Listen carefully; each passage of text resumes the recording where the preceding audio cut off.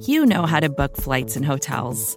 All you're missing is a tool to help you plan that unbelievable travel experience. That's why you need Viator. Book guided tours, excursions, and more in one place. There are over 300,000 travel experiences to choose from, so you can find something for everyone. And Viator offers free cancellation and 24/7 customer support for worry-free travel. Download the Viator app now and use code Viator10 for 10% off your first booking in the app. Find travel experiences for you. Do more with Viator. First thing in the morning, as soon as you wake up, the to-do list starts. Does the car need gas? Hopefully those leftovers are still good. Why did I get CC'd on Mom? No. You can't escape the to-do list, but you can make the most of your me time with a relaxing shower using Method Hair Care products. Try Pure Peace Volumizing, Simply Nourish Moisturizing, or Daily Zen Shampoo and Conditioner for daily use. All formulated with long-lasting fragrances and are safe for color-treated hair. Reconnect with the best version of yourself. Visit methodproducts.com to unleash your inner shower. You know, I have a history of doing these things, and then I got barred from doing it with Johnny again, because I always did. I got barred from doing the David Letterman show. I ended up going back, but I think I was off for like 12 years because I would do these things that are me. Yes. But I also understand now, maybe it comes with maturity, you know, ultimately, Johnny, David, Jimmy Fallon, Jimmy Kimmel, this is a job. You know, day in and day out. And if I'm coming on to throw them a curveball, it could go either way. It makes it refreshing and fun because everything's planned and easy, yes. Or it's just an uncomfortable moment that they don't need. It doesn't make or break their show. And if they don't want these uncomfortable moments, then they can go, screw Howie Mandel, let's not have him back. And that happened a lot.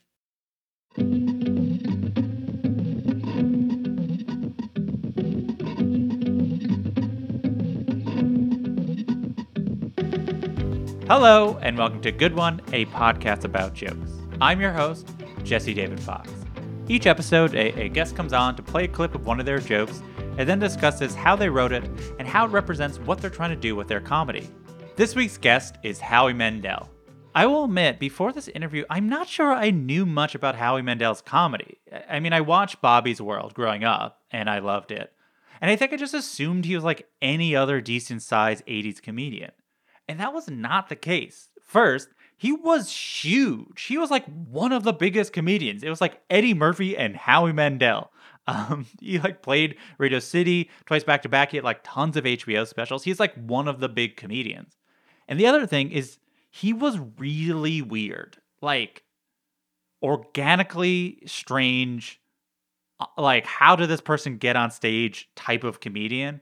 Like, I was watching one of his specials, and he's just like him running around for an hour, and he's shouting, and the audience is shouting back at him, and he's like kind of doing crowd work, but he's kind of just mostly like using people as like weird jumping off points for like dumb bits, or he has some props. It is just really present and with the audience in a way you really didn't see, especially at that time where like everyone was like a comedy club comedian, like doing what you think of as like the worst type of airplane food jokes.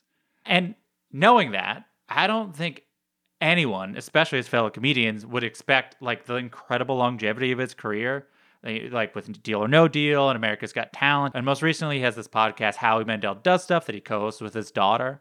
He's just like a completely established guy now, which is wild because he really was the strangest comedian you can imagine.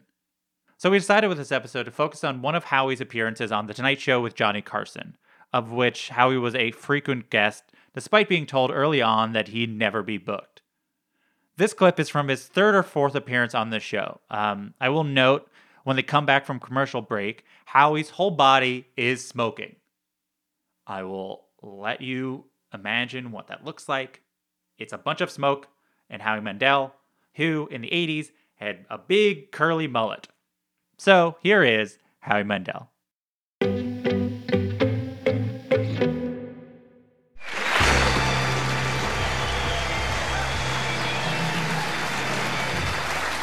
Thank you, Don.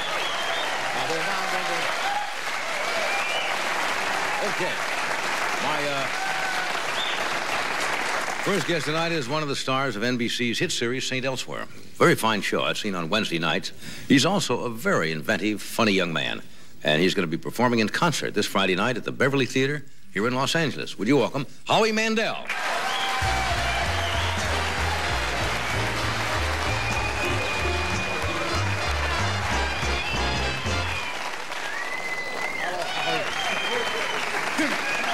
It's great to be here. What a day. What a day. This has been a great day. It's so weird. You're talking. I just came from the mall. I was shopping. Were you shopping? No, I was. I bought these. These are great. The guy in the joke store told me these gag glasses. Aren't they right? Aren't they right? Very funny. Are they? Yeah. I thought so. They're only $1. They're only $1. Try them out. They're a riot. They're great. You're deeply disturbed, you know that. I know, well, so are my parents. Yeah. Anyways, I was in the mall. I should tell you that. I heard you talking. It was scary today because of the rain and everything. Yeah. Were you guys really in a mall? I was in a mall. I won't mention the mall because then they'll sue me or something. Yeah. But there was a power failure, and I was stranded for 3 hours on the escalator, and it wasn't going up or down. That's scary. But no. Oh. See? That's great. Yeah. You wait long enough. Yeah. Well, but somebody called the fire department. They walked up, and we all walked down. Yeah. I was shopping. What are you wearing there? What am I wearing? Yeah, look. I refer to these as, well, shoes. I'm wearing, these are shoes. They look like very light ski boots or something. These are light ski boots. They can be used as light ski boots, but they're, I refer to them as shoes. Yeah.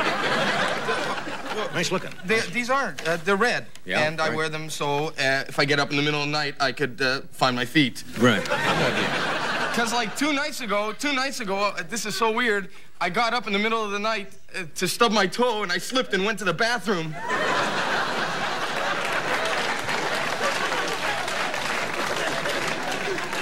If I only had these, right, yeah, that would have never happened. Never happened, yeah. I was shopping. Okay. Well, because as you know, only 30 shopping days left. Something like that. Until December 29th. That's right, a little bit over, yeah. But I've been buying stuff. I got this. Did you ever hear a song? And then you wanted to go out and buy the album? Sure. That happened to me, and I went out and I found it. I got the album. I was in an elevator. Muzak? Yeah, I was in the elevator, and I just started to snap my fingers, and I said, I gotta buy that. Muzak, 40 years. Got you something. I wanted to buy you something because there you go. That's just I don't know, nothing to say about it. It's just I wanted to get Stinkies. It's a Stinky. The characters that smell like their names. They smell like their name. This thing, you take it and you squeeze it, and it stinks. It really works. I mean, take them home. This one really stinks. This one is. I went in. I said, this one is barnyard. This one is the Comes barnyard. in rotten eggs, bad breath, sewer, barnyard, outhouse, and dead fish. They were all out of sewer, so they. Oh well. You squeeze this and it reeks. I got about 20 of them. I'm giving them to everybody this year. Yeah. I'll use this in the car on the way home. You know. This way. Well, that's what I got there. I wanted to go out and buy things because I'm pretty excited. Tomorrow is my birthday. Really? No.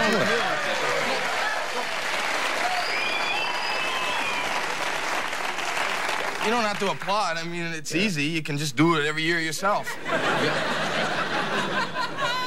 But it's my birthday, and I'm planning stuff. I got stuff planned. It's going to be great. I'm making myself a surprise party. I'm not telling anybody. Yeah. It's true. Tomorrow, I'm going to come home from work, and I'm going to park way down the street, so when I walk in, I don't see the cars. And then I'm going to go in, and I'm going to hide behind the door. And then when I walk in, I'm going to jump out and go, surprise! Nobody knows about it. Nobody knows. I love surprises. Yeah. My wife is going to make me something, but she can't cook. She doesn't make anything. Right. It's not a joke. Did you know that when you got married? I didn't know that. And she bugged me up for the last 2 months. She's bugging me, get me a microwave, get me a microwave. So I got her a microwave, and now she doesn't make anything, but it's faster.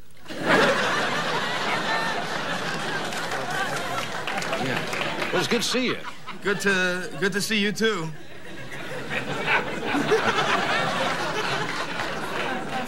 Oh, I wish. Do I have to talk about it? We don't have to. No, it was just hard not to. I didn't see that until just now. Well, I mean, it happens. I got an infection on my nipple. What is it? Just started out. Started out as a little. Should never squeeze those blackheads. You know that? I got it from a toilet seat. Oh. That's the last time I lie on my chest on a toilet seat in a public restaurant. That should teach you a lesson. Well, I wasn't going to sit on it. It was filthy. Yeah, of course.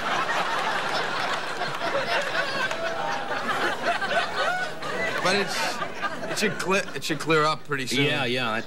It's a lot of that going around. Is there? Yeah. You know other people with this? I've only seen 3 today, but it's starting to. This is big. This is mostly in single people. They have this. I just if you meet a girl and she's got one of these, I wouldn't date her. No. Give you pause for thought.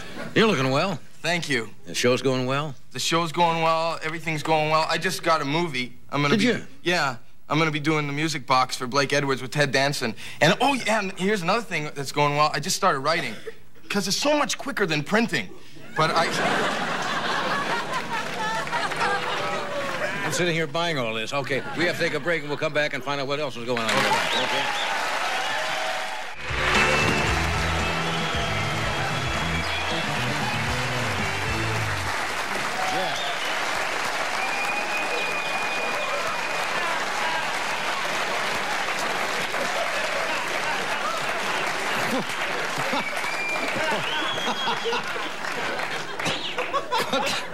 What?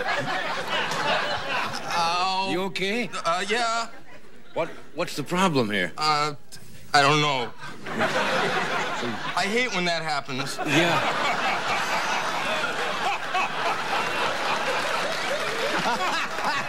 Yeah. That just comes on all of a sudden like a migraine or something? It's like the 3rd time this week it happens. And once in a no-smoking section. Oh, well, that's really... Yeah, that's... I hate that. Yeah. I guess it's all part of this thing. Yeah, I suppose, yeah. Whoa. I'd have that checked in. I've been trying to quit. Yeah. I'll only smoke after sex, usually. Yeah.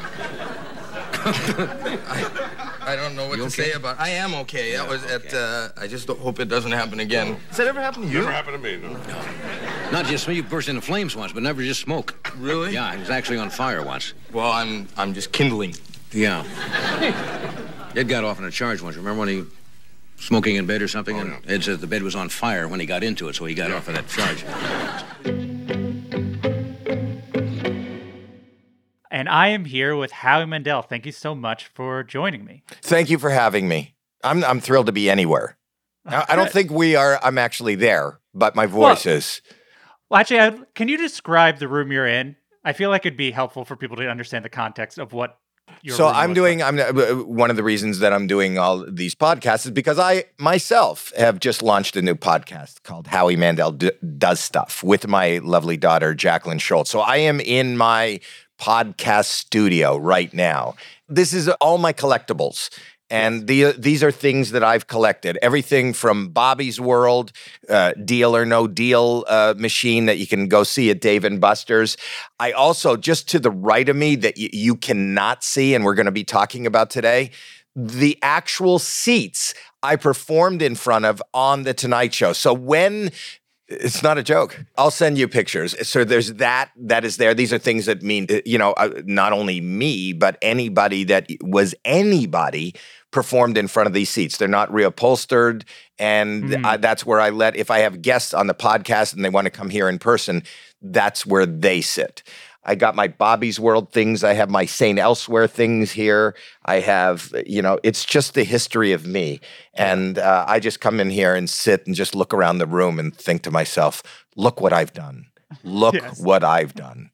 I think it's a good setting for this type of conversation. I want to talk about how you ended up getting on The Tonight Show. And I feel like that story starts with them telling you, you're not going to be on The Tonight Show. It even starts before that. I don't know how many people listening to this know my personal history with comedy, but April 19th, 1977, to be exact, I went to a comedy club called Yuck Yucks in Toronto. And I went there out of looking for something to do because, still at that time, disco was all the rage. And like Studio 54 and places like that in New York. And I'm not a dancer or a drinker or a club goer. And I'm not somebody who is athletic or a gambler. I don't have a poker game with a bunch of friends. I didn't even have a bunch of friends. So I went to a comedy club, and it's the first time I saw stand-up comedy live in Toronto. And Mark Breslin, who is that was the host and the proprietor of Yuck Yucks at the time. And just so you know, Yuck Yucks is a club that birthed, Jim Carrey and Norm Macdonald and a lot of other people came out of that club that that are writers and directors. And, I even watched Rick Moranis do stand-up on that stage. He was a FM DJ at the time, and this is prior to SCTV. And anyway, I was there, and they said, at midnight on Mondays or whatever day it was, we'll take amateurs. People can get up. And the people that I was sitting with said, you should get up. And I went, okay. And that's how I am, and I've talked about this before. I have mental health issues, but I always say yes and don't think of ramifications, which can be dangerous, but also it's become my philosophy. I think people overthink things.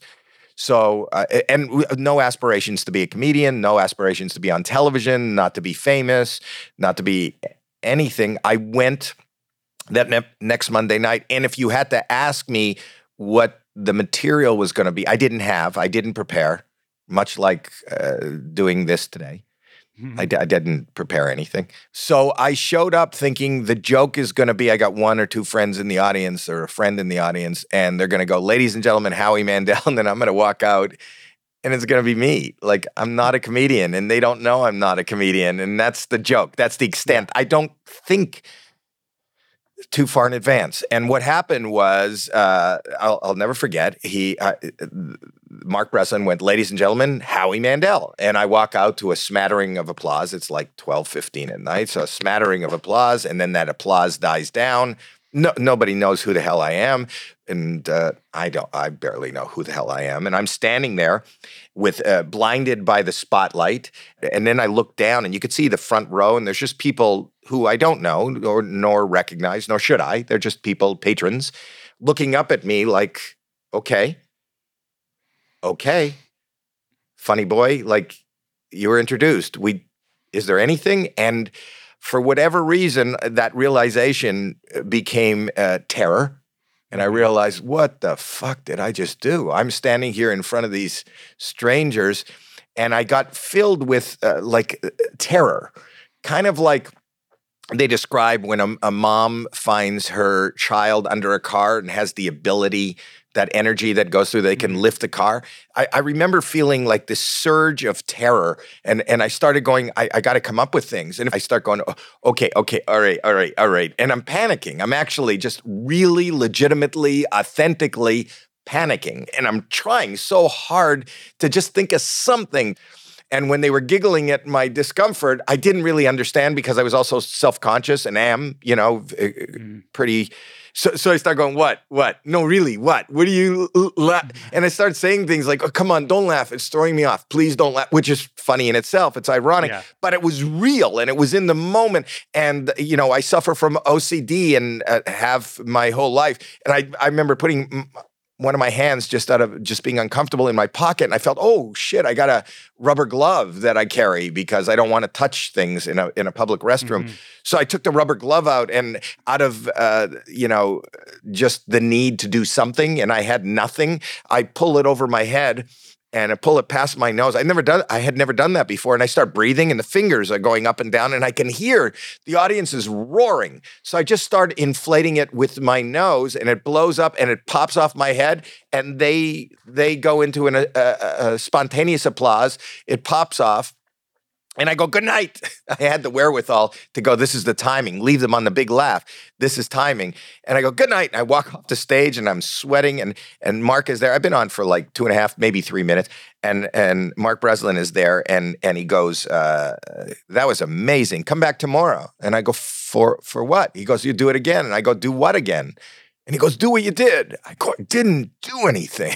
I didn't. Yeah. But I started coming back and showing up at that place. And I promise you, there was no aspiration to do it, but I had found a place of like-minded ne'er-do-wells where I could hang out every night, get free food and drinks, and sit with people who also, education wasn't the most important thing in their lives, and they were just, the world of comedy seems like we are misfits, and, so I didn't really have friends, and then I was connecting. There was an audience of strangers that were connecting on some level that I didn't really understand, but they were laughing at my discomfort. That style, you then kept on doing different versions as you kept on going. And I was just curious because it's like, I was watching one of your early specials and it's like 90% crowd work. It's like almost no planned material. You're like running all over the place, screaming. Well, that's right. And then I came down to LA. I was down on LA, 6 or 7 months after that, what we just talked about. And I was friends with a guy because I met him. The real comics from Detroit used to drive up to Toronto and do sets. And there was a guy by the name of Mike Binder who became a very, a successful director and writer and actor. And he became friendly with me. And he said, I can get you on at the Comedy Store. I was here on other business. And I went on the Comedy Store. And there happened to be a producer there by the name of George Foster who was doing a game show called Make Me Laugh. And he goes, are you interested in doing television, young man? When I walked off stage. And I went, yeah, sure. Yeah, exactly. That's why I'm here in Hollywood, just to make it. I thought it was a joke. And he told me to show up at his office the next day. It was my first time ever in a studio, on a lot. And he hired me right there. He was telling me to make his secretary laugh. And again, I was put in the position of not being prepared, but being really nervous and really uncomfortable. And she started giggling at me and he goes, you're perfect for this. And I went that next day to tape the show. And for those that don't know how syndicated shows tape, you usually will tape 5 episodes in one day, 3 before lunch and then 2 after lunch. And so we taped those episodes. And I went back to Toronto and had a great story. And I was engaged to be married, had a great story to tell about this vacation that I went on. And then as that stuff started airing, I started getting calls from the States. Come on down and do Merv Griffin. Come on down and do Mike Douglas. I did the Merv Griffin show one day, and then that aired. And then I got a call from Gene Simmons of Kiss to my house in Toronto. And he goes, this is Gene Simmons of Kiss. I couldn't believe it. And he goes, would you be interested in being an opening act for my girlfriend? And I go, okay. Who's your girlfriend?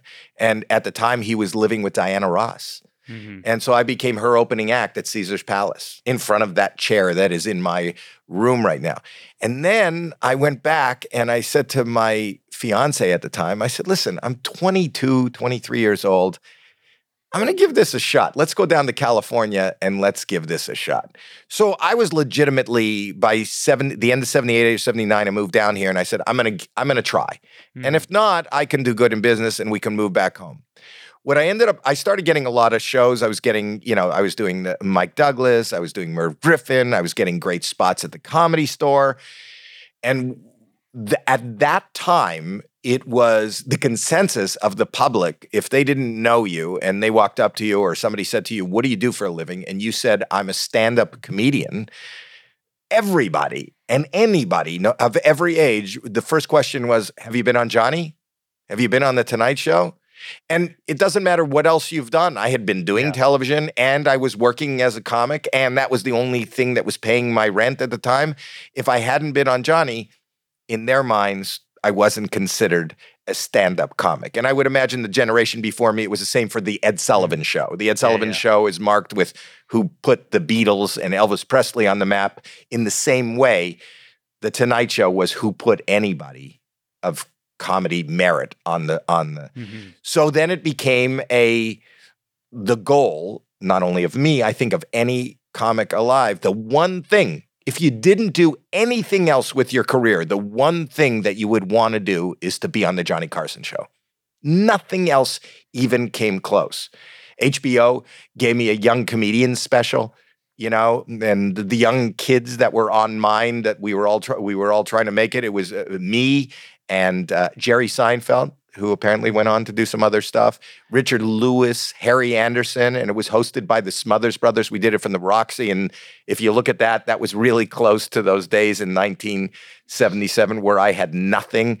I was just wearing white scrubs, medical scrubs, and walking around the stage and go, oh, look, there's a bongo drum, boom, boom, boom, boom. Whatever was in my eyesight or earshot became fodder for nothing. I didn't sit like my fellow comedians and who are amazing wordsmiths, and so I had nothing. But that was starting to launch me, and I was starting even after the Young Comedian special. That was really big at the time. My life changed, and I started playing theaters, and I was selling tickets, and really quickly, and wherever I went, and I started making a really nice living. But I said I still have not been on the Tonight Show, and I went as far as the next step would be, like everybody in the 70s and the early 80s, to get a sitcom. And I went and met with MTM, and they ended up, I was so funny, they put me on a drama.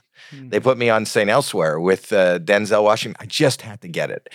And I did everything. The only thing, now I'm on network television.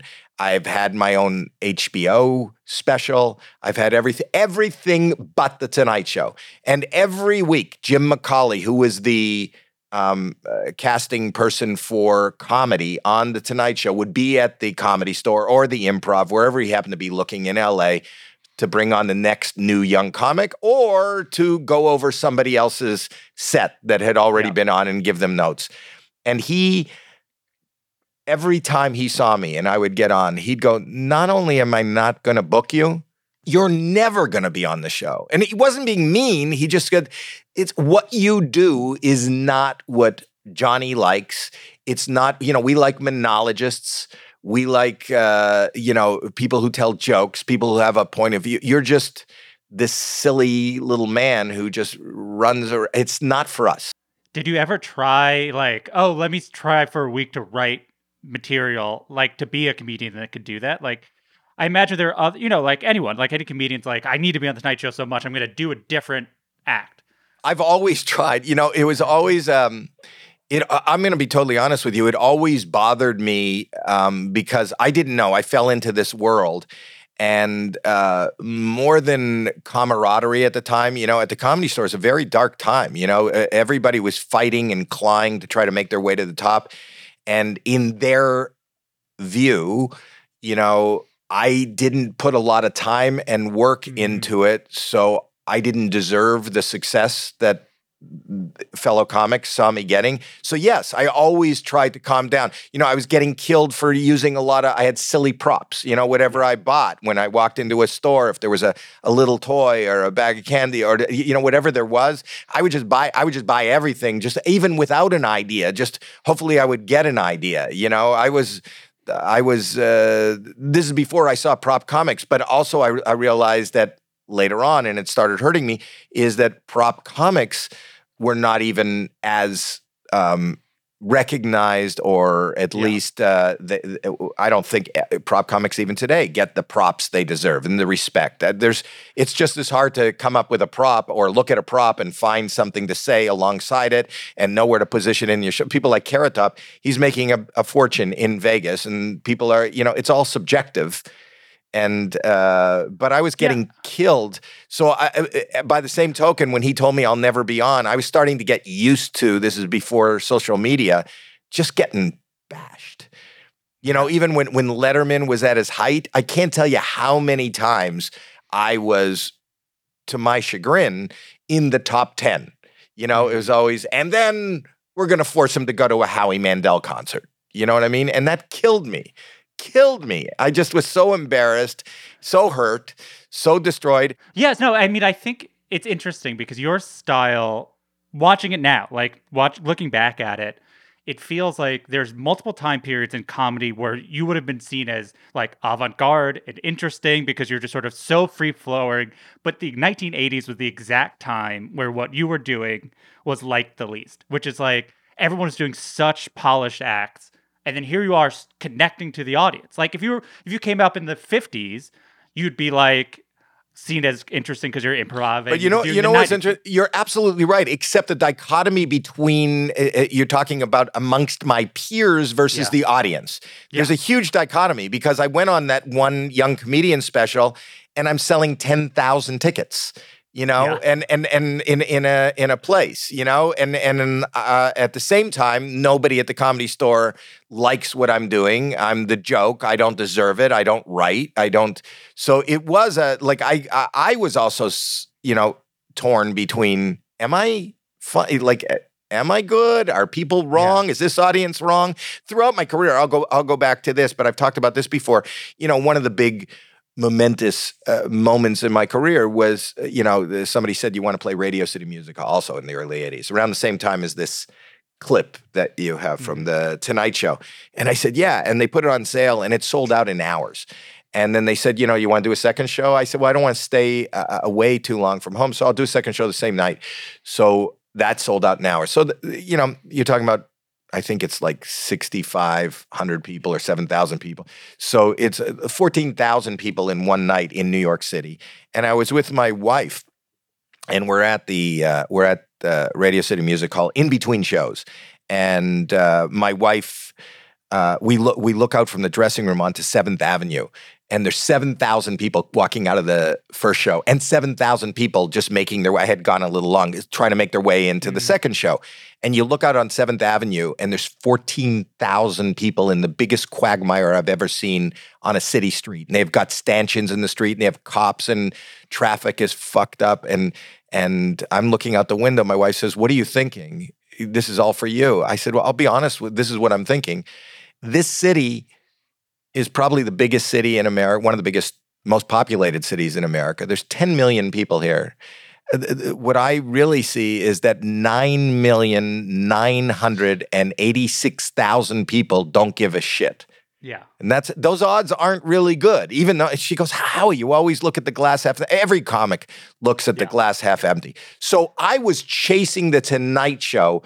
Like that was all it didn't matter. I was selling out Radio City. It didn't matter. I had all these people coming. It didn't matter that I was getting notoriety and I was on a network show. I needed to do the Tonight Show, and I tried every way and I couldn't. And then in 1984, the same year as this clip is from, in 1984, Joan Rivers started co-hosting the Tonight Show. And at that time, when she did it, that was probably the height of her notoriety, is filling in for Johnny. She was even getting better ratings than Johnny. It was known within the industry, so much so that when they decided to build another network, Fox, she was kind of assigned the late night, that they gave her own talk show based on, they were going to build a whole network based on, this was the first time they were going to broadcast into late night, and they gave that to her. That's how how much of a force she was at the time. I will also tell you that at the time, the Tonight, anytime you walked into the Comedy Store in the early 80s and the late 70s, I mean, it was the epicenter of everything comedy. Yeah. You'd watch Rodney Dangerfield fly in from New York and try out the set that he was going to do on The Tonight Show that week. And, I'd see Johnny doing sets because he was playing the weekend. He was going to play at Sahara in Vegas. So anybody who was anybody was in that room at any given time. And when she became the kind of the major fill-in for Johnny, Joan Rivers would come in regularly throughout the year and work on her monologues that she was going to do that following week. So I don't know what came over me, but I said to Mitzi Shore, who was the owner of the Comedy Store, I said to Mitzi, I'm going to give it another shot. Is there any way, Joan's coming in this week and she's coming in at 9 on Thursday. Can you put me on like at the 8:55 spot, the 5 minutes before? So she's they'll be running behind. She'll get there for her time. She'll definitely see me. I don't know if this can do anything for me or not, but it's just another set of eyes on me that could be on me. And Mitzi was nice enough to do that. And this was going to be I couldn't think of any other strategy, and this strategy came to me. And this is the most important strategy of my career, because without The Tonight Show, regardless if I was talking to you today, I don't think, well, you wouldn't have that clip. But I also think that Tonight Show did more for me than any one show. So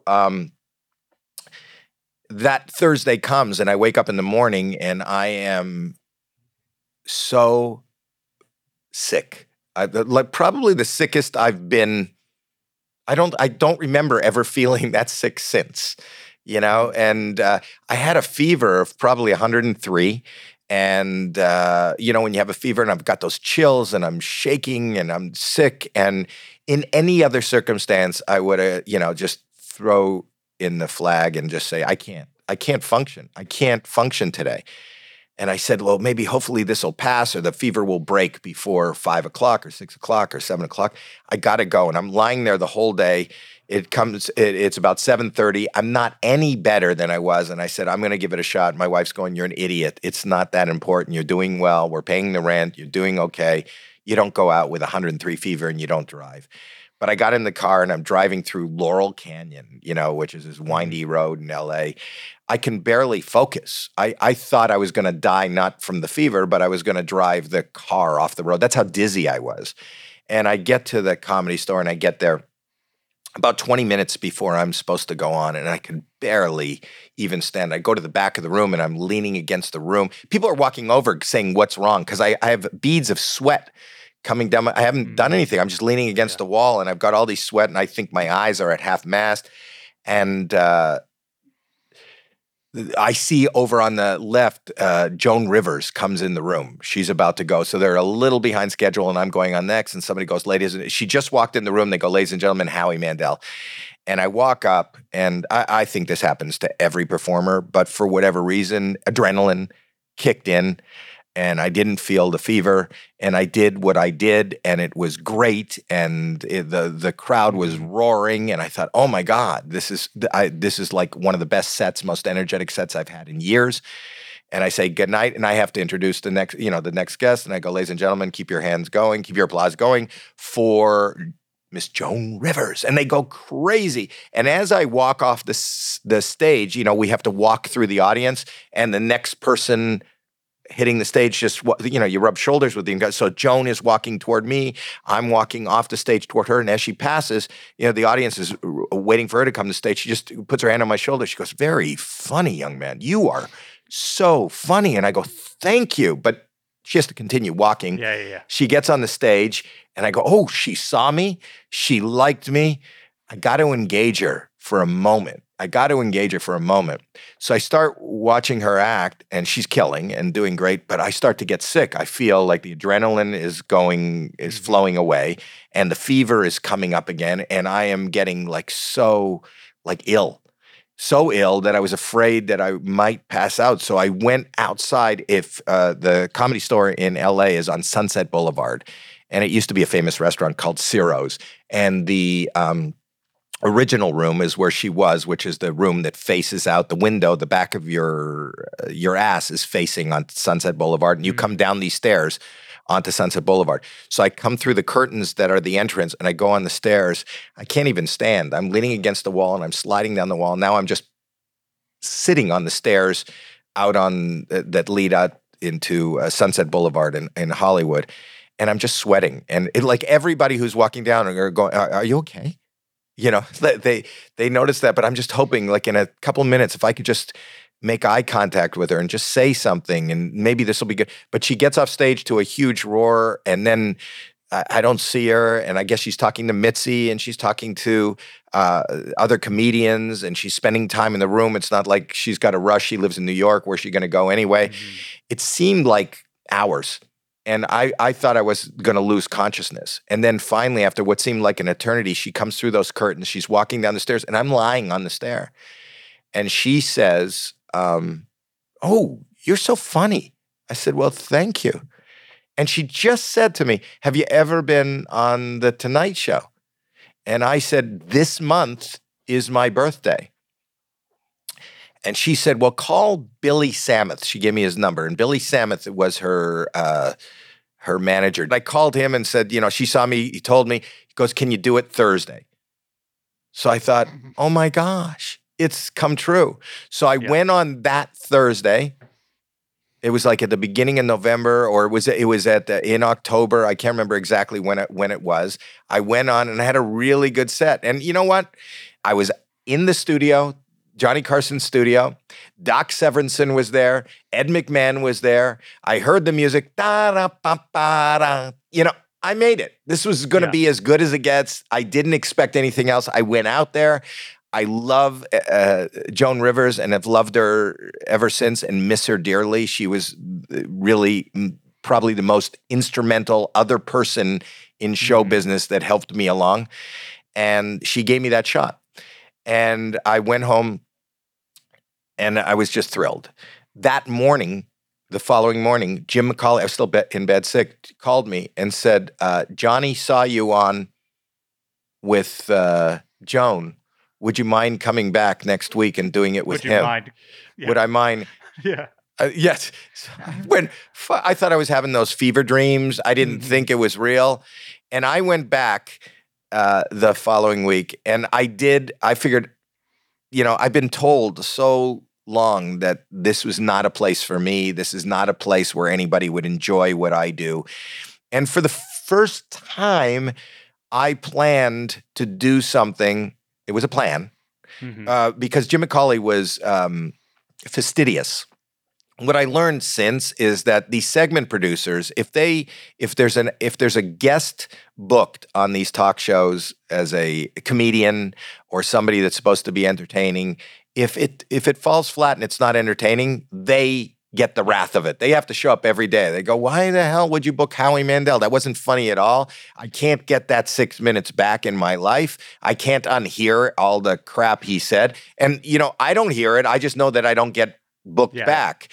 So I kind of understand where people like Jim McCauley and other people that do the same kind of thing come from. But I showed up on that first one. It was also the most hands-on kind of pre-interview on the Tonight Show at the time. And there are a couple of shows that I won't mention right now that do kind of the same thing. They go, well, we want to ask you this question. What's your answer going to be? What's the last line of that answer so that we can, Johnny knows what it is. So I would tell them these funny stories. And I didn't have, I didn't think I was interesting enough to interview. So I was going to do sit-down comedy with him. And they were all things from my act, but how could we lead into that? Yeah. So I knew, I was really scared because it was more like a script, right? I knew what order the questions were going to come in. I knew what jokes I was going to do or what the answers would be, except for one, which I didn't. I knew that if I told John, and I wanted, I understood now that my my persona was one of silliness but reckless abandon, where I didn't have control of what I was doing and didn't know where I was doing, and it would just happen. I knew that. And I said, I feel like, having done this pre-interview, I feel like it's so scripted and so stiff that it's not going to work for me. So I got to do one thing. And I said, I've spent the last, 5 years, I had been in the business 5 years, trying to get on the Tonight Show and being turned down and told I'm not right for it. So I've gotten on the Tonight Show, and now I'm definitely going to do Johnny. I don't care if I ever do another one. I really don't. I just got to, on this platform, I got to be me. Yeah. Which is a great idea for a song. But anyway, I planned this thing. I did all my material, and I feel like it was out of this world. I didn't know. And then when I got up to Nerve and Jim McCauley, I could see it out of the corner of my eye because he would stand behind Fred de Cordova, who was the executive producer, who was sitting at the end of the couch. There's a chair. There's a whole couch of guests and Ed McMahon, and then the executive producer and the segment producer stands behind the, coaching his team. I'm his team now. I'm on. And it was, I pulled out these cardboard 3D glasses, and I said to Johnny, you ever wear these 3D glasses? Do you like 3D movies? He goes, I do. I go, this is amazing. Try these on. And Johnny Carson, I hand them to Johnny, and Johnny tries on the 3D glasses. And then I go, this is amazing. and I took out a stuffed animal from my handbag, which was shaped like a hand, and I whipped it really hard at his face. Not looking at Freddie de Cordova, not looking at anything.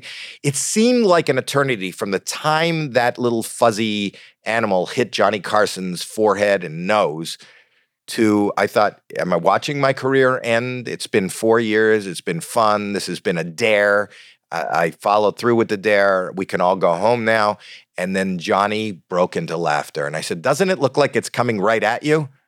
And I got him. Yeah. I got him.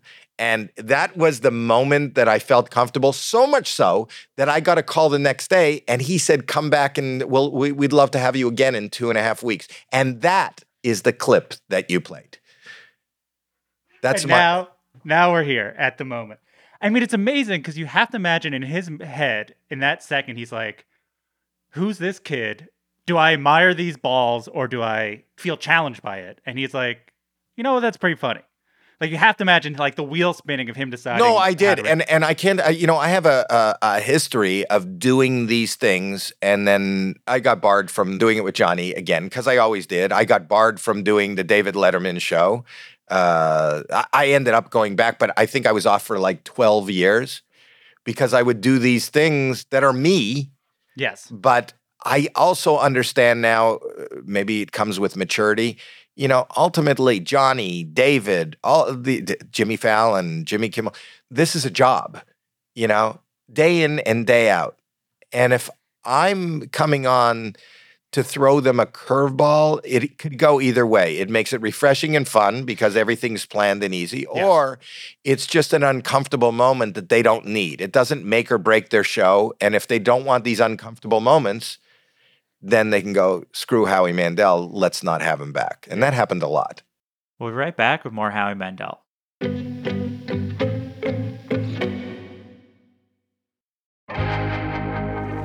There are a million bad ways to start your morning off.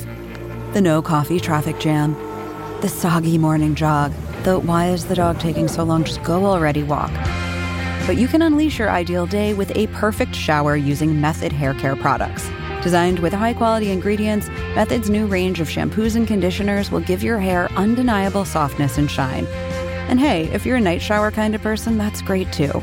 Try Pure Peace infused with peony, rosewater, and quinoa protein. Or Simply Nourish, crafted with coconut, rice milk, and shea butter. Or Daily Zen, made with cucumber, seaweed, and green tea. Reconnect with the best version of yourself. Visit methodproducts.com to unleash your inner shower. Shop methodproducts.com.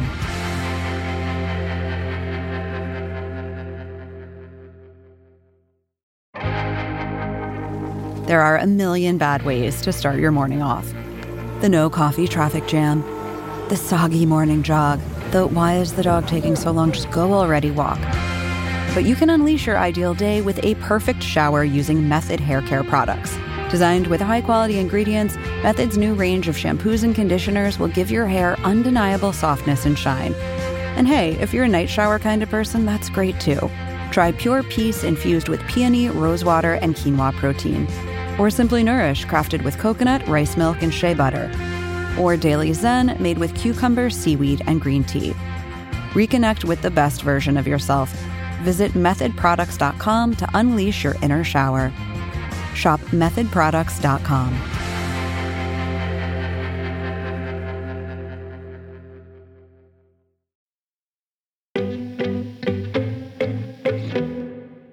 And we're back with Howie Mandel.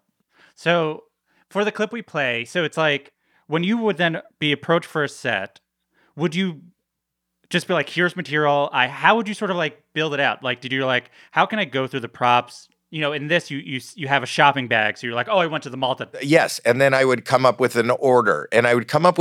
But again, I'd always leave a little bit of a secret. So I said, the whole thing is I'm going to shop. I'll come out with these glasses on, and that was the joke where I removed the glasses and the nose stayed on. I can start with that. And then he should ask me like, what is with all this? And then I'll do 3 or 4 prop gags that I have in the bag, and then I'll put down the bag. I'm only carrying the bag to block another prop that I have on my shirt. Now, I told him I had that prop on my shirt and I knew and what is that from? And I got it from a toilet seat and I did that joke. I knew that. What I didn't tell them was I got the special effects person from St. Elsewhere to rig a little smoke bomb in there. So I don't think they knew that. So coming back from commercial, I always they got comfortable with knowing that 99% of everything that I said, did, and what they saw was there. But I'd always have one little hidden gem that was for me. That's so interesting because there's the thing watching it where just like you don't know when you're going to be telling the truth, when you're going to be getting into a bit, and like what he's prepared for, what he's not prepared for. It really is an interesting experience of like, it's like herky jerky of like, he's catching up. He knows what it's in. It really like, I feel like you watch old Carson clips and there's like a patter pace that you expect. And there's not that with you whatsoever. Not with me. And that has always been my, when I was younger, I was not analytical about what I was doing and what it works, but why it worked and why what clicked and why what didn't click.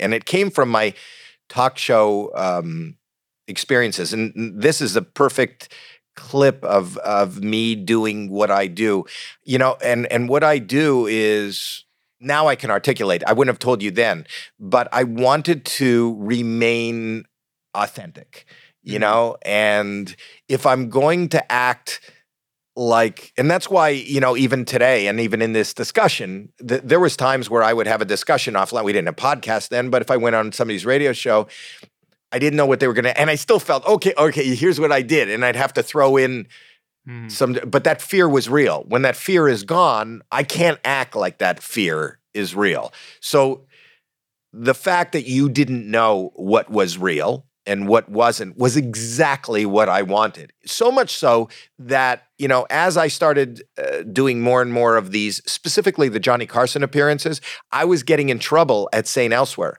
St. Elsewhere was saying to me, you have to stop going on Carson and you have to stop touring as a comedian. And I would say, why? And they'd say, well, I think it's hurting the integrity of the character that you're playing on, I'm playing a doctor, I'm playing Dr. Fiscus. It's hurting the integrity. And I can't tell you how many people, my audience was so split. There were the people that knew me from HBO and followed me onto The Tonight Show and watched me do whatever I did there. There was an audience that watched St. Elsewhere. I can't tell you how many letters I got in the early 80s that, I have a bet with my husband that Dr. Fiscus is not the same goofball that blows a glove up on his head. But they were sure it wasn't the same. Yeah. It wasn't the same. Just like they were sure that the guy that was standing with Bobby at the beginning of Bobby's World wasn't the same guy from St. Elsewhere, or wasn't the same as the HBO comic special that they had seen. They were very different characters. But I was acting more on St. Elsewhere than I was in stand-up comedy.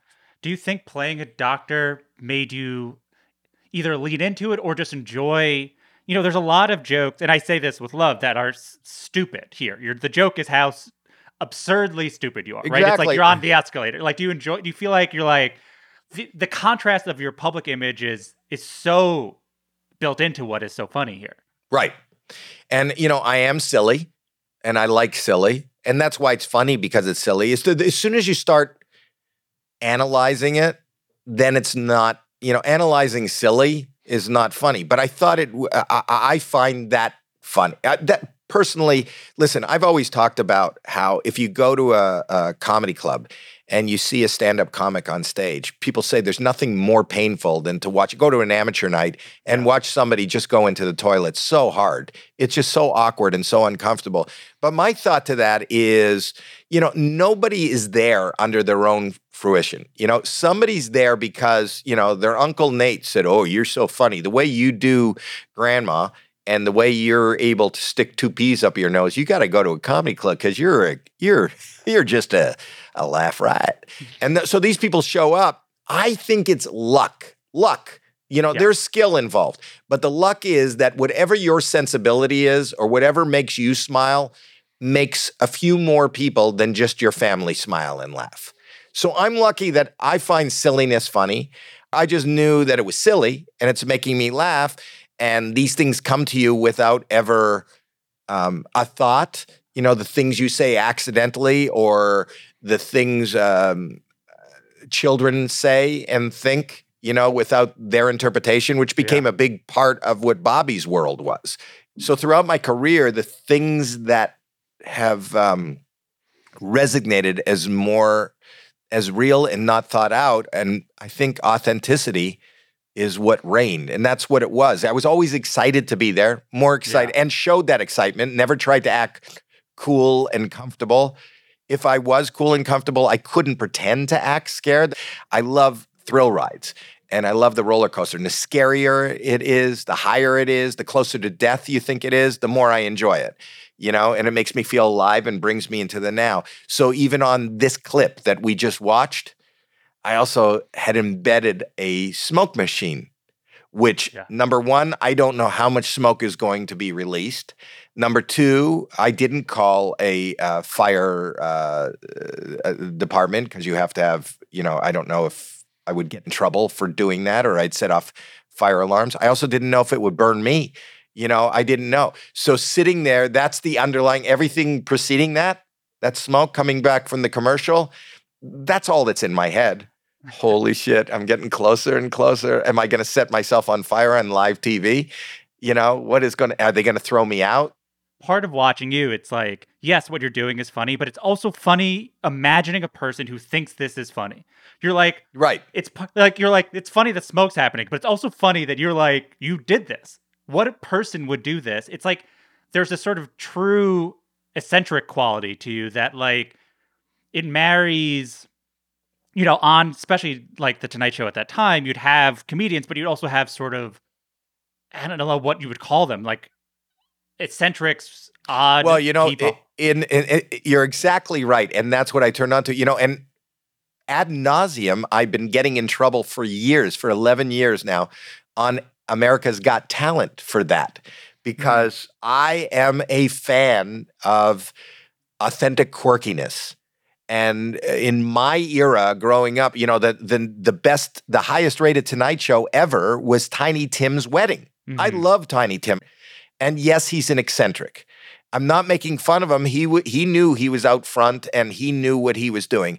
But in this day and age, there aren't that many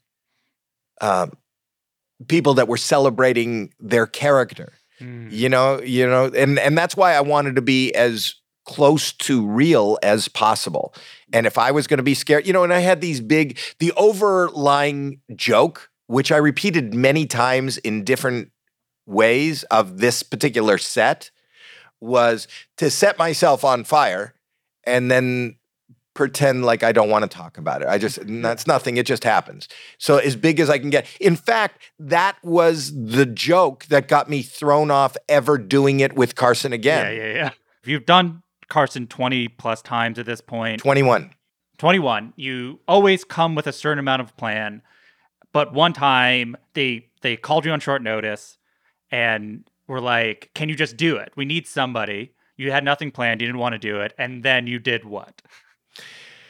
So I said to Jim, because he was impeccable at breaking I said, I don't even have time to go over a set with you. So he goes, I'm trusting you this time. This is Sammy Davis Jr. had just canceled. This is the day he got diagnosed with cancer. Yeah. So I was working on a movie and I went into the prop shop at the studio and they had like a 30-foot saber-toothed tiger, fake saber-toothed tiger. I said, put that on a pallet with rollers and deliver it to Burbank. And I saw a giant carrot there for whatever reason, another prop. I said, could you tie that on top? And he goes, okay. And then I called Jim and I said, there's a saber-toothed tiger and a giant carrot coming. Please accept the delivery. He goes, well, what are you going to do with it? I said, I don't know. And it's because I had nothing, and it was just the joke that I had done with the smoke. Yeah. I mean, it basically was the same joke. And the thing was, and I thought, I'm just going to get as extreme as I can. I'll push as far as I possibly can because that's funny. Because I think things are funny, and then you push them a little bit, and then it's not funny. It's enough already. But then if you push even past that, are you kidding? He's still going with this. So it's like if you want to do something where it's committing, you really have to commit. And that's the hardest thing to do on live television. So I went there and Johnny said, this guy's always funny. Ladies and gentlemen, Howie Mandel. And he opens the curtain. They page the curtain and I come through pulling this thing. And then I take it over to the desk and the desk and the set are on a riser. And I'm trying to get the front paws up on the riser. I can't. I have Ed help me lift the paws up, and then I'm trying to push it further on, and I go around to the backside. It's silence. It's an eternity. It's 2 minutes of... Do you think you're being funny in that moment? Like, in that moment, are you like, this is going exactly as planned? Or do you start panicking actually a little bit more than you normally panic? That panic is always there. I'll tell you what it is. It's kind of like if you're going to detonate a building, like and bring down a building, I would imagine you've lit the wick. Yeah. You know? So I'm in that thing where you're just waiting in anticipation because it's now silent. I'm sweating. The natural thing is just to dive out now and just go, I'll just leave it there and let me sit down. And I do have some prepared jokes and let me just get out of it. You want to get out of it. And I'm always just fighting myself going, Howie, longer. I know this is horror. I know it's probably horror at home. And you got to know that if I said, let's sit quietly right now for 30 seconds, that would seem like an eternity, especially on an audio show. But on a TV show, even more, right? Yeah. And I see Johnny looking at me because nobody's been briefed. Nobody knows what's happening. And I have Doc Severinsen pushing it. And I can hear... He pushes it up on the island with me, on the riser with me, and you can hear everybody's headsets from the floor director to the camera going. You hear the director going, "Fuck! All right, move that the camera." All of a sudden, cameras are moving all over. They're trying to get an overhead shot of Johnny. After what seems like an eternity, I sit down, sweating. He's tapping his pencil. He goes, "Well," I go, "Well, it's good to be here." He goes, "What about that?" Pointing at the saber-tooth tiger. I go, "I don't want to talk about it." And to me, that was the only joke. I got a lot of mail and people loved it, but in the studio, he didn't love it. He forced me to do a little more material, and I did a little more material. I was supposed to do 2 segments. I think I only did 1, and what happened is he threw the commercial, and they removed the saber-tooth tiger. He made no eye contact with me, and then they brought on whoever was next. And he never talked to me again. And I was told by Jim, you could do the show, but not with Johnny. So after that, I did it with Shandling, and I did it with whoever filled in, but I never did it with Johnny again. It is funny in retrospect. I have no idea what it'd be like to be Johnny Carson, but like, it's even funnier, I guess, that it didn't work. But you can imagine, especially not being prepped, he knows this is, no one has agreed to this. So he does it, where every other time he's like, I've been told there's a payoff. So like when you're doing something, he can sit in it because you know. But when you're doing it this time, it's like, I don't know there's going to be a payoff. And then you do the joke to undercuts it. And he's like, in his head, he probably like, oh, you completely wasted my time. This is exactly what I did not want to happen. Right. I've wasted the time. And that silence, I also... I'm much more analytical than people think I am. So what doesn't play on stage sometimes plays at home. And I imagined sitting at home, I also imagined when things went bad on The Tonight Show or on TV, to me, those were the most buzzworthy moments. I did it once to Letterman too. And he didn't, where I was in New York and I went to Letterman and I said halfway through the interview, I said, I'm really excited about coming here and doing your show. And it's not to do your show. I love you, David, but it's not to do your show. It's, I like New York. I have a friend in New York here that lives in New York. So this is a great opportunity. Do you mind if I say hi to my friend? And he said, go ahead. So I left. Yeah. And that was it. That was it. That was it. And that was it for me on the Letterman show for like 12 years. I left. I went to go say hi to my friend, thinking that this would be a great... So I always took those chances, and those are just chances that were in the moment. In hindsight, the joke wasn't worth not being there for 12 years. It's for nothing. And the truth is that 90% of what I do is for just me. Yeah, I mean, I was listening to your podcast, and your daughter was talking about how you would do prank phone calls for yourself, just like... All the time. And is, you've talked about having OCD. Is there like a compulsive aspect to it? Like, is creating comedy part of the coping? Is it how you're Maybe. I mean, that's a little deeper than I personally go, but the truth of the matter is, and I've talked about this before, as far as I can remember, I've had issues yeah.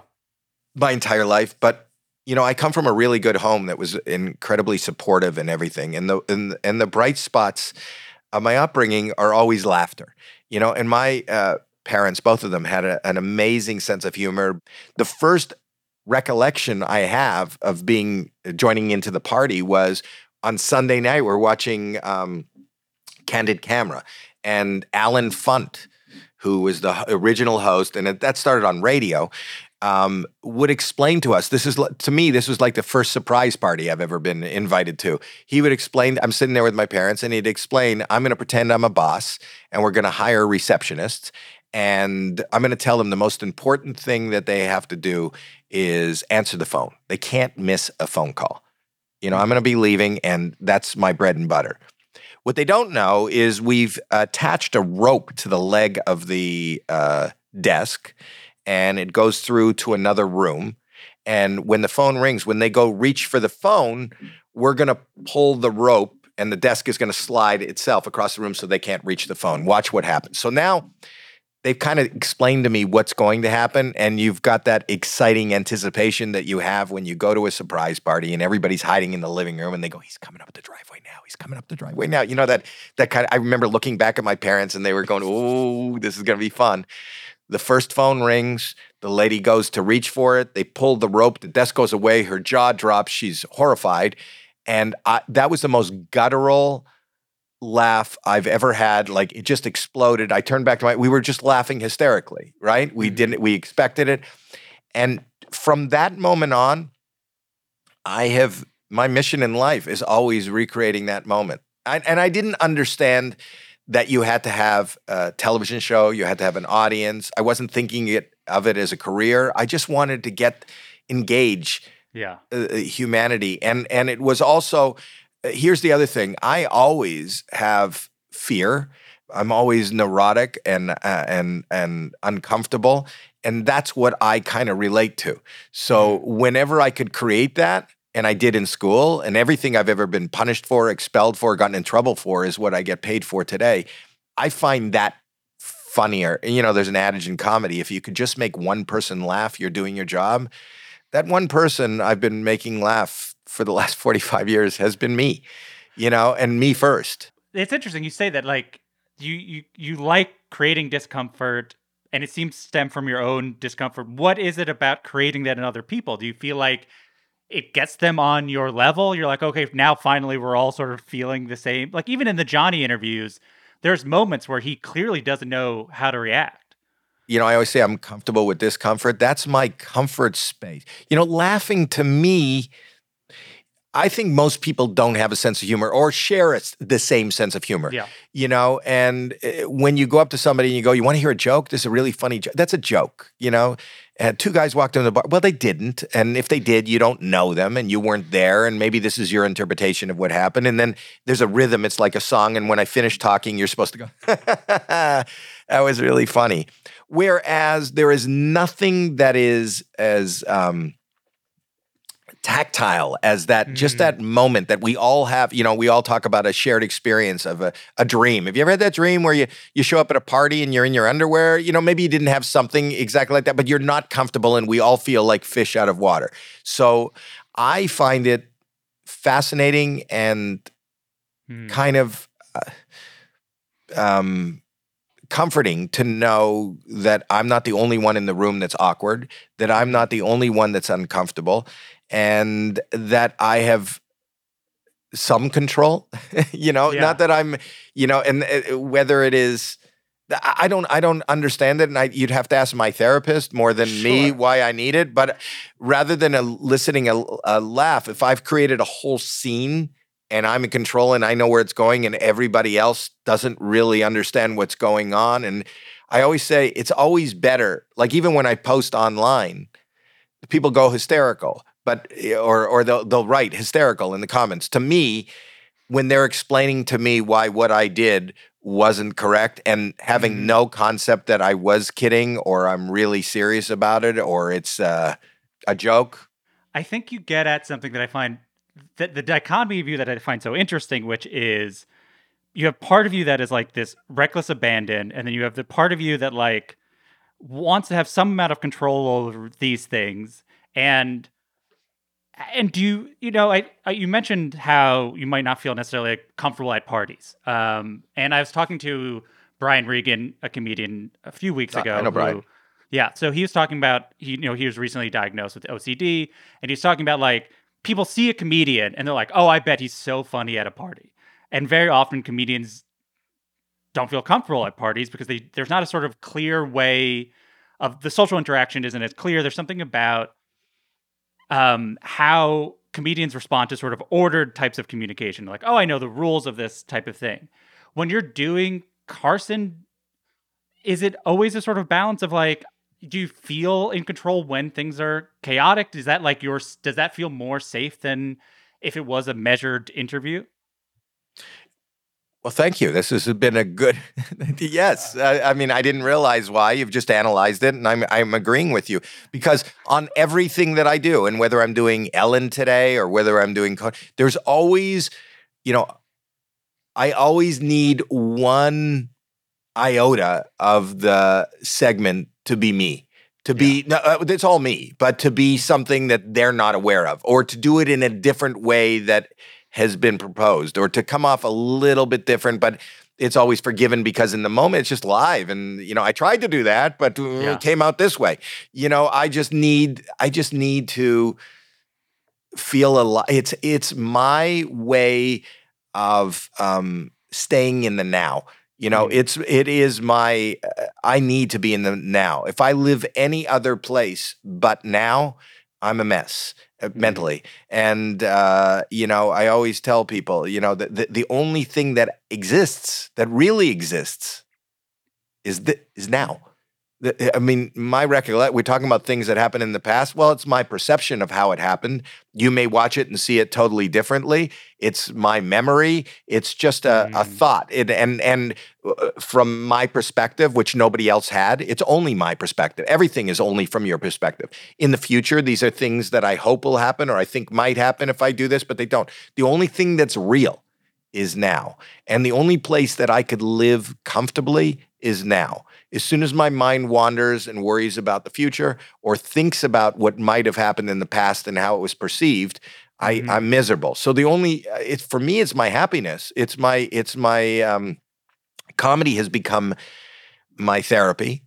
It's been really hard during COVID because I didn't realize how much I needed that connection. In 45 years of doing stand-up comedy, the longest up until this year I was ever off stage was 2.5 weeks.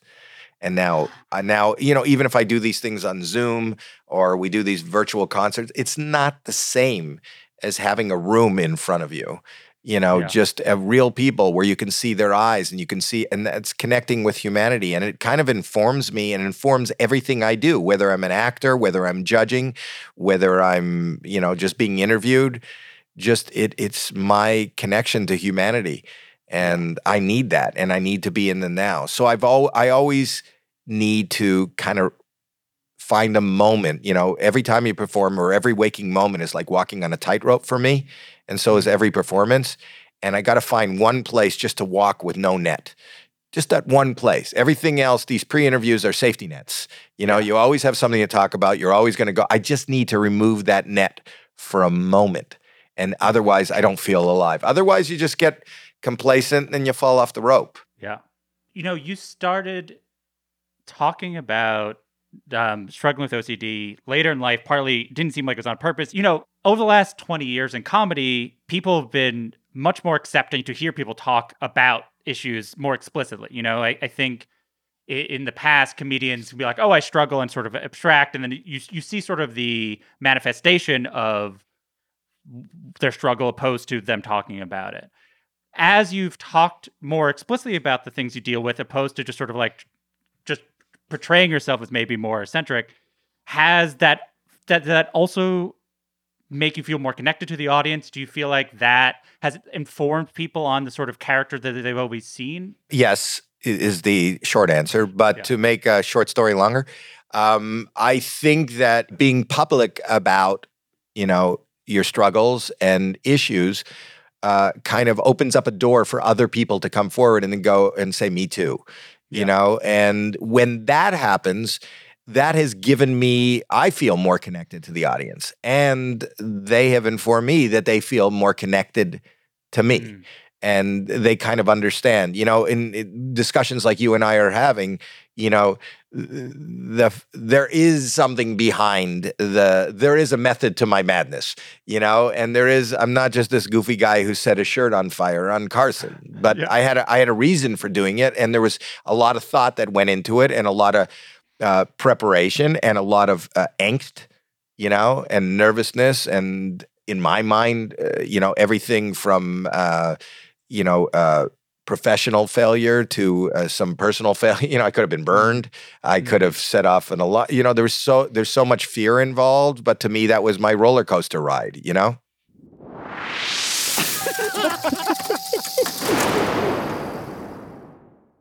It's now time for our final segment. It's called the laughing round. It's like a lightning round, but because this is comedy, I call it a laughing round. I see what you did there, yeah. Oh, thanks. Do you have a favorite joke, like a street joke? A favorite joke. Well, it was I did that movie, the Aristocrats. The Aristocrats. The Aristocrats. And that was one of my favorite jokes ever. And it was a joke on a joke, right? Mm-hmm. And that's why that was fun. Can you explain the difference or lack of difference between your Gizmo voice and your Bobby voice?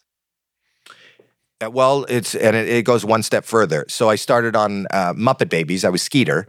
Mm-hmm. So Skeeter was this. Right? And then I started doing Bobby's World.